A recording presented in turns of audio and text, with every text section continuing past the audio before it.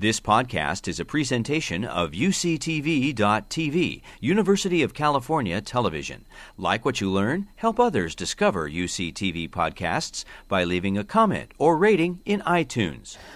I am a lawyer and the CEO of the American Academy of Pediatrics. I've been with AAP for about 15 years now, and child health has been on the forefront of the Academy's agenda since its founding in 1930. The AAP is celebrating its 90th anniversary this year, and so we're excited to talk about that and to keep the agenda moving forward. I have nothing to disclose. I only work for the AAP. As I said, the Academy is a unique medical society. The mission of the organization is a dual mission to protect the health, well-being, optimal life and circumstances of all children, as well as the professional needs of its members. As I said, the AAP is celebrating its 90th birthday this year, and our core values, I'll just read you the first one.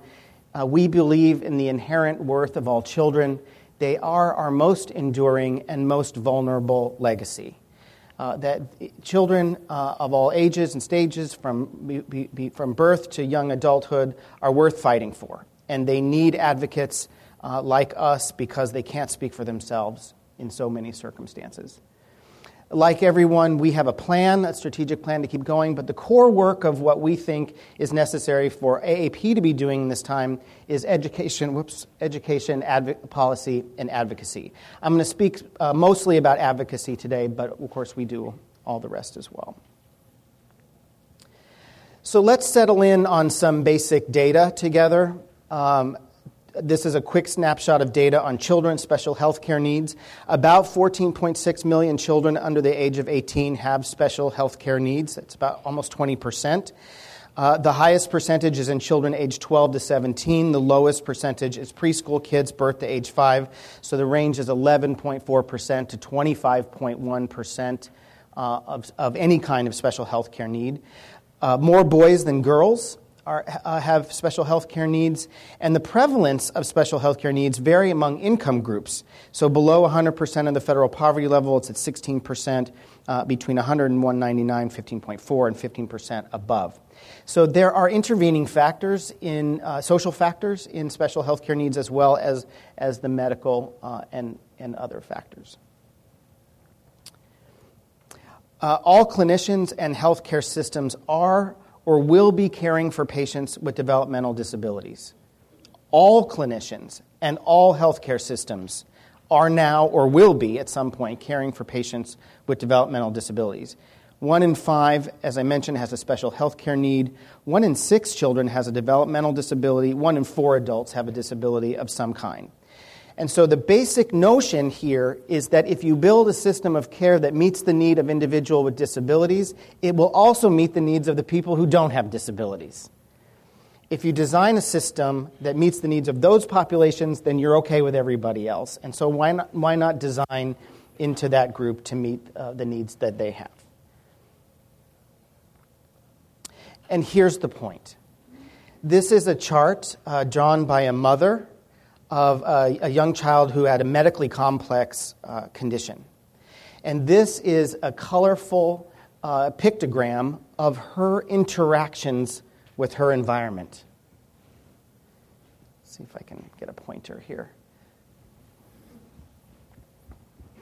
This is not a surprise to you if you work in this space, but it tells the story in a powerful way to me.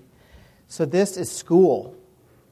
She's all of the special ed, PT, OT, nurse, out-of-district school, the bus driver, dispatch, district coordinator, transportation, developmental assessments, neuropsych, speech, OT, the healthcare system, the dentist, the specialist, primary care, pediatric practice, the pediatrician and referrals, specialty hospital medication and equipment, family and professional partnerships. So all of the advocacy work that helps get all these things moving together. Out in the community, town recommendations, town rec center, legal and financial, trust and estates, the attorney, the family planner, educational consultants, and then family, neighbors, friends, support groups, therapists, siblings, and the needs of the family. This is too much to ask. This is too much to ask for every parent or caregiver of a child with a special health care need or a family member of an adult with a special health care need to navigate alone. So imagine a system where you would design the entire system of care with the family at the center and thinking from a systems approach about how to be what the family needs when they need it in the way that they need it. To reimagine a future where the systems follow the family doesn't adapt to the system. And that's the advocacy opportunity that is going to be necessary at every stage, every piece, every color, and every bubble from the mom's chart.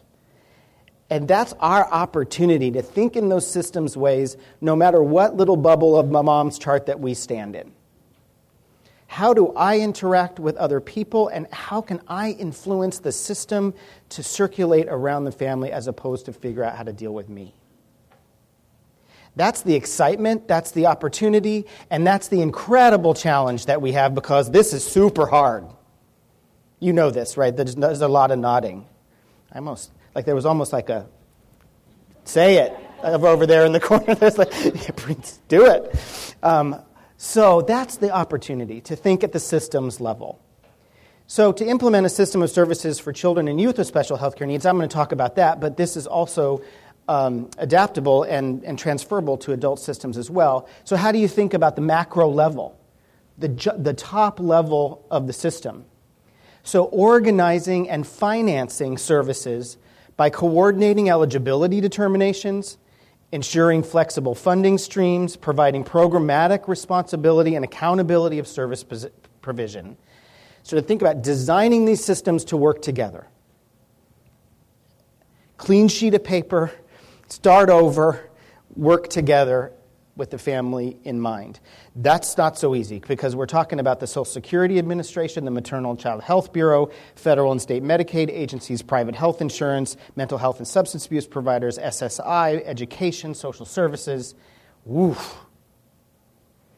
Those systems are hard to interact with individually, much less as a system, much less trying to change them. That's the macro. Bringing it down then to the community level or the micro level. How do we create an operational, interagency, collaborative set of relationships that families can access services when they need them? A just-in-time approach. Governing structures that are tailored to local needs but operate under broad state and federal guidelines to ensure accountability and universality of access. So local tailoring, but a system that works and has a bare set of minimum standards. You like this slide because you're taking pictures of it. That's good. That's a good indication for me that it's good. Feel free. And we'll send the slides too. You can have them all. But that's to interact with community-level service systems, physicians and healthcare, local schools, social services, providers, and families. That's the piece that feels a little less overwhelming than Social Security, SSI, the entire educational system, but not easy. Not in any way simple. But imagine if we interacted with families the way that Amazon interacts with us. Just as a thought exercise. Amazon sends me an email about books I want to buy that I don't even know yet. These are the books you want, and you don't even know. They understand me so well that they're anticipating my needs. Now none of us are billionaires. Well, I don't know. Raise your hand if you're a billionaire. None of us are billionaires, and so that's a pretty high level of service. But at the very least, interacting with Amazon is simple, intuitive, not challenging in the main. There's always exceptions. But you know what you're doing. Their services are constantly improving. What used to be like amazing that they could get it to that you're there in 5 days, then it got to be 2 days, and now it's like it arrived before you even finished clicking the guy's standing there. Here. So imagine if we oriented ourselves around families in the way that Amazon orients itself around us.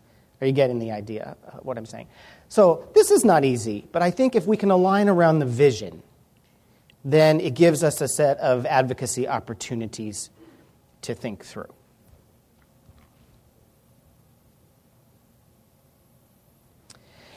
And this is important that we do it, because the data on family caregivers is something that I think we need to grapple with more directly and more deeply than perhaps we're able to do right now. 40 million family caregivers provide unpaid care at about a value of $470 billion annually to adults who need help with daily activities. $470 billion is it's $500 billion.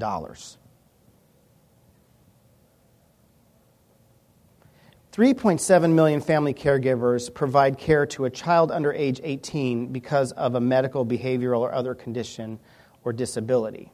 So they just step in and provide care. That's almost 4 million people. 6.5 million people do both.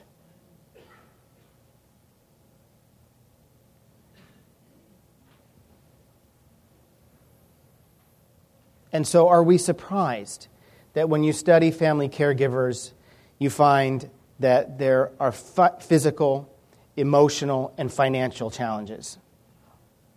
That they commonly experience emotional strain, mental health problems, especially depression. They have poorer physical health than non-caregivers. They're not recognized as caregivers or included in planning and care delivery. And that they're finding and coordinating fragmented services is taking up all their time. The colorful bubble chart. So this is, in my mind, one of the most urgent opportunities for advocacy that we have. It's very, very important for us to advocate for children with special health care needs and adults with disabilities, but to advocate strongly for family caregivers, the sort of silent people working so hard all the time, is a huge chance for us to make a real difference. Imagine the federal program that would provide $470 billion to provide that care that's currently being provided for free.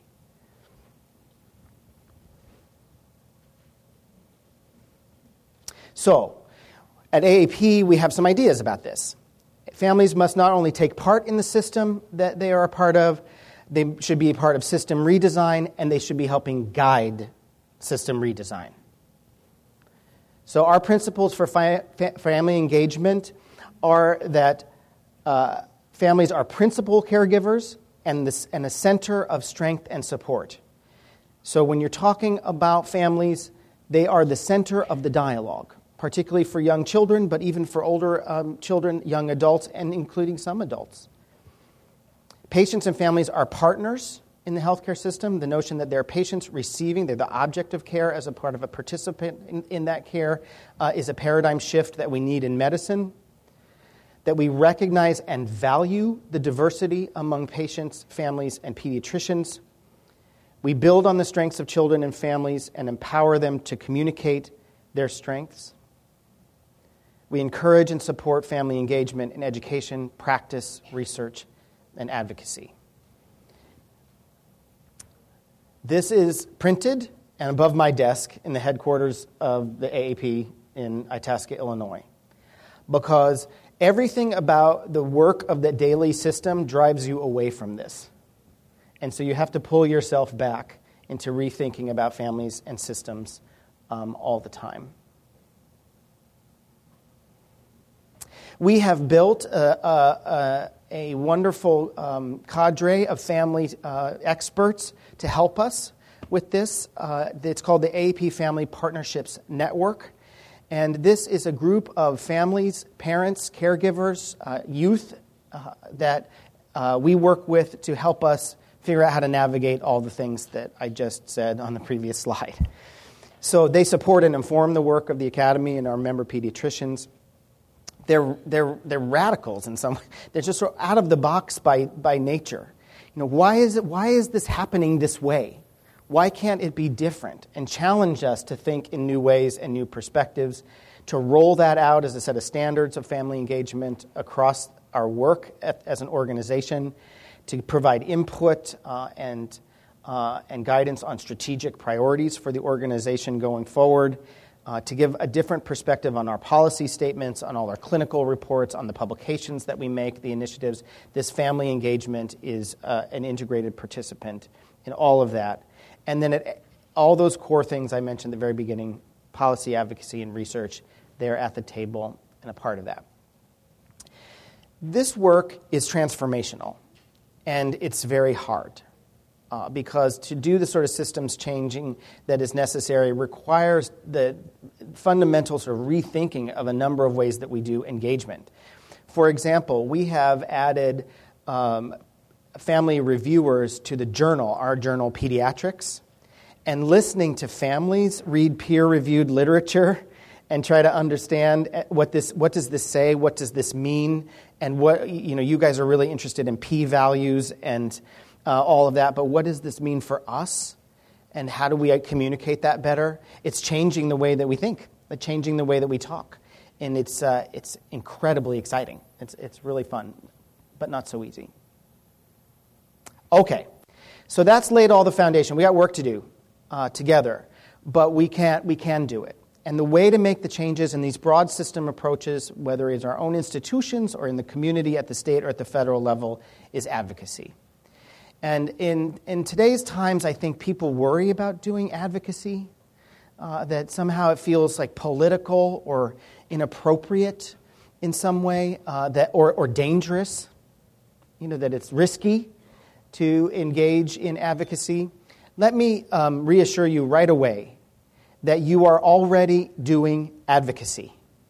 Because that you are here, you are in this field, you are doing this work, too bad. You're doing advocacy already.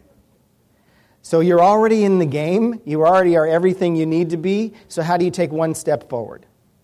How do you take one step to the left, one step to the right, and keep moving? So advocacy is a continuum that you've already started on because you could have picked a much easier field. This is your problem. You did this. I did not. So welcome to the process. Let's go. Let's join hands together and start to move the dial for the people that we take care of and care about. Look already at what advocacy has accomplished. I mean, at the legislative side alone, the Americans with Disabilities Act, Mental Health Parity, the ABLE Act, the Affordable Care Act, pushing Social Security to have rules and systems that are more friendly to people living with disabilities across all kinds of federal agencies, sometimes standing up to stop undermining programs that benefit people with disabilities, efforts to repeal the ACA. It can be a lot of different things.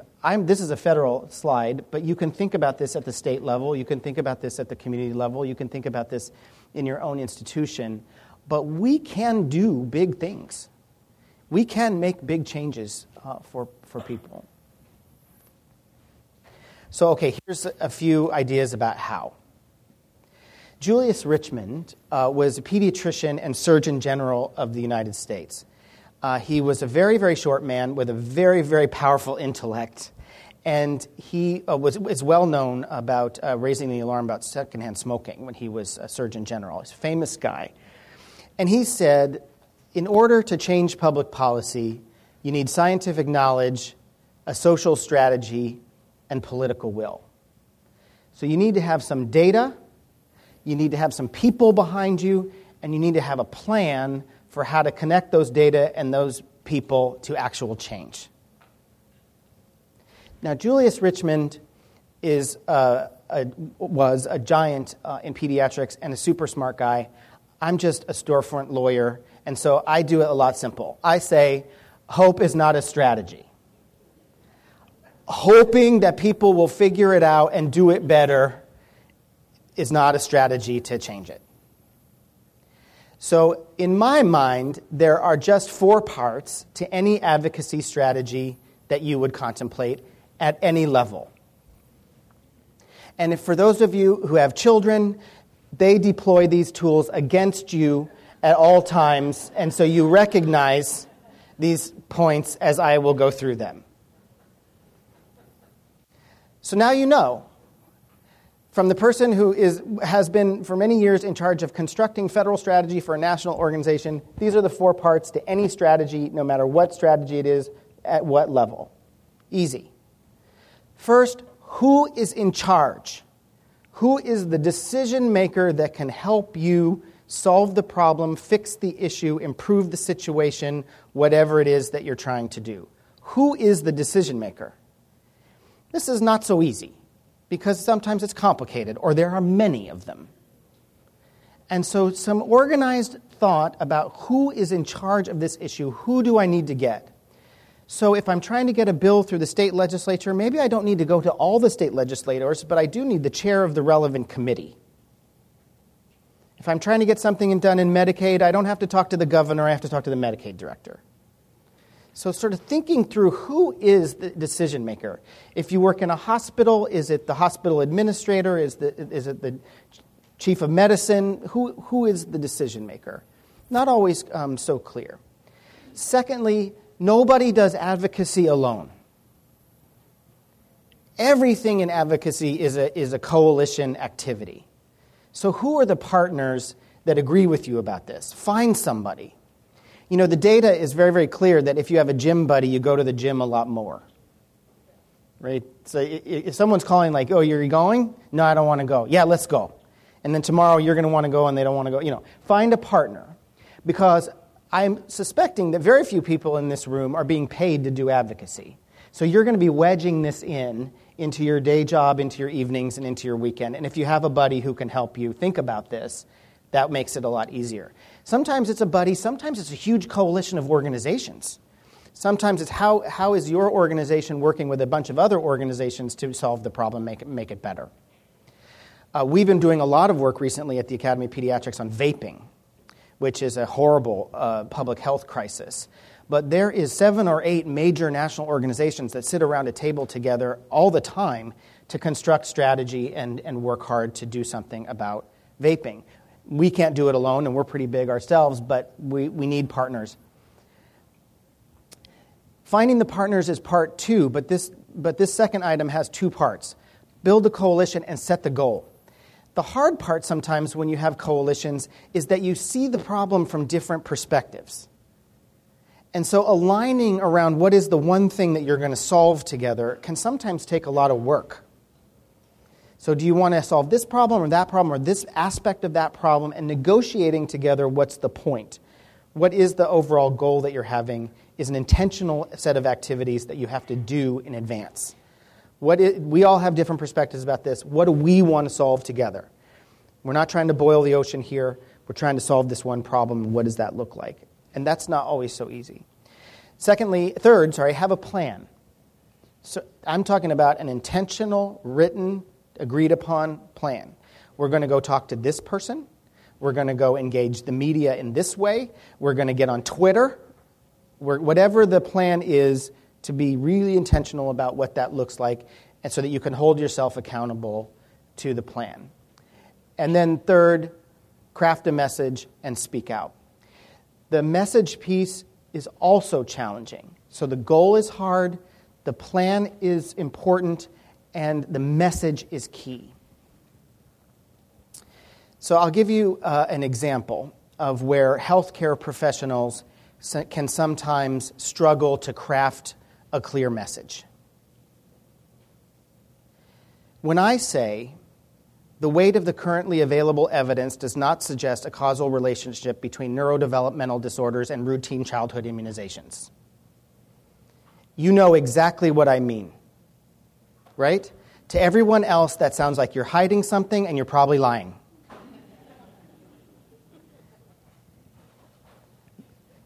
The way that health professionals talk to each other is not how people talk to each other. The way that scientists, people in scientific fields talk to each other is not normal. It's not how people talk to each other. If I say vaccines don't cause autism, got it. Simple declarative sentence, easy, ready to go. And so crafting that message is very, very important. I find that sometimes people who work with children and people work with families and others in the special healthcare needs context or in disabilities context actually are a little better at this than others. Because people who spend their time explaining complicated things to people all day know how to explain complicated things to people. So if you're a family bringing your sick child to a pediatrician, you're at a high emotional state. This is your child, and what the pediatrician says has to be clear and convincing. It can't be sort of, yeah, there's some bunch of studies about this, and we're sort of thinking about that. Does my child have coronavirus or not? Right? Should my child go to school or not? And so the way to craft messages in advocacy is not how you talk to each other, it's how you talk to families, how you talk to patients, how you talk to the people you provide services to. That's really tough, because if someone has asked you to go testify in front of a state legislative committee, you want to bring your A game, your professional game. Right? You want to bring the data, you want to bring the evidence. But the policymakers who are up there are much more like families than they are like you. And so crafting the message in simple terms is really, really challenging, but crucially important as a part of it. So this is it. You could do this. 4 parts. Advocacy.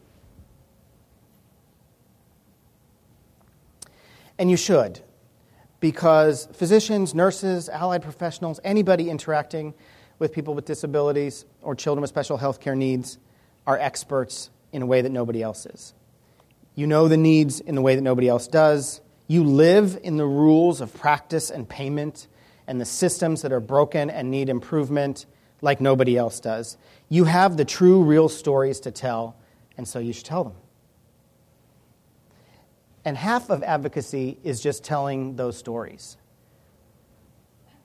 Joining together with patients, self-advocates, and families, professionals of all kinds, medical societies and organizations, we can team up to make a difference. When you're working through your 4-part plan, these are the populations of people to sort of think about. You know, who needs to be a part of these coalitions with you? We need to have people at the table who are affected by every decision and policy that's made, and we need to lift their voices up too. Politics is a people business. It's a stories business. It's not medicine. If policy making at every level was evidence-based, we'd have much different policy. Right? You agree with this. If it was just about convincing people what the data was, we'd have totally different policies. But it's not. It's about compelling people to believe in a different kind of future, to create a new change. And telling stories is about that. It puts a face to an issue. It paints a picture of how people are really affected. It puts the audience, the listener, in the shoes of the person of the experience. And it takes it out of dry statistics in a way that is compelling. A legislator in Maine, a state legislator in Maine, told me one time that the most effective meetings that she has, the structure of those meetings are heart, head, heart. Let me tell you about a person in our community that I want to share with you about. Here's how that person is connected to everyone else. That's the data. And we really want to do something for that person. So help me. Heart, head, heart. Okay. So if you have 5 minutes over the next couple of days, next couple of weeks, think about a patient story in your mind. Watch the news, listen to the radio with this frame. How does this affect patients with developmental disabilities? If you're on Twitter or social media, post something about that, a thought. Get involved. Check a website. Do something, 5 minutes. Just take a step. If you have 30 minutes, set up a Google News alert. Do you know what those are? Those are real handy. You can go into Google, put some search terms in a news alert, and it will mine the news for you and send you news articles about the topics that you like. And so set up a Google News alert with the keywords about the work that you do or the populations that you care about most, and see what comes back. Maybe that will spur you to do a letter to the editor or respond in social media in some way, contributing to the conversation with that data. If you have an hour, you can write a letter to the editor. You can write an opinion editorial for a local paper or an online blog. You can give professional grand rounds or new conference or something on advocacy in the organization or community that you participate in. You can write an advocacy article. Feel free. Hope is not a strategy. Repeat. Steal that shamelessly. No attribution required if you find it useful, and share.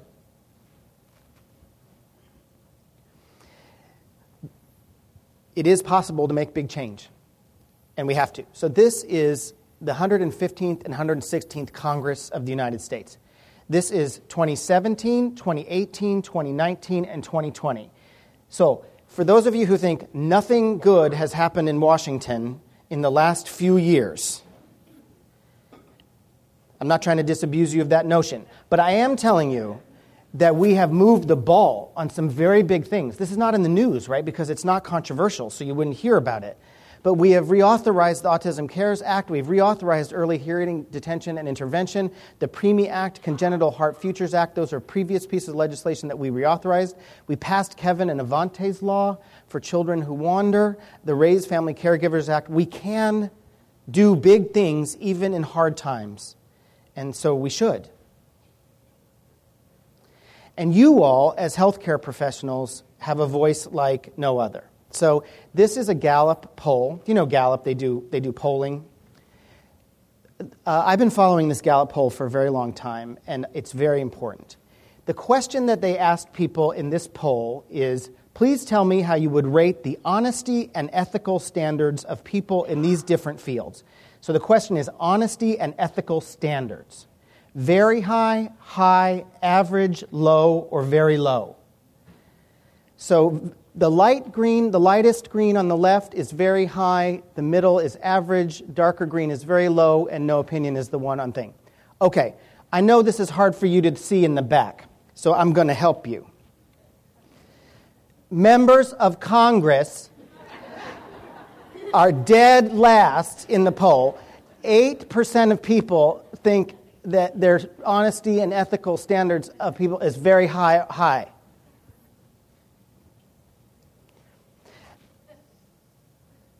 Members of Congress are below car salespeople, telemarketers.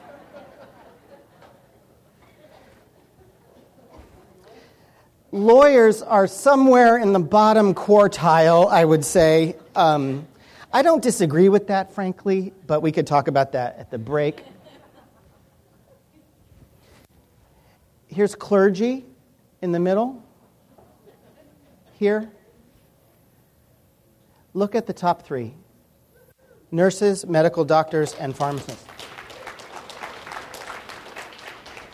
Isn't that something? The highest trusted professions by Americans are health professions. Embrace this, the power of your voice. The authenticity and credibility that people hold you to. It's almost like it's a mistake not to use it. To not be an advocate is to waste it. So to take that credibility and use it, because the people that we care about need you to do that.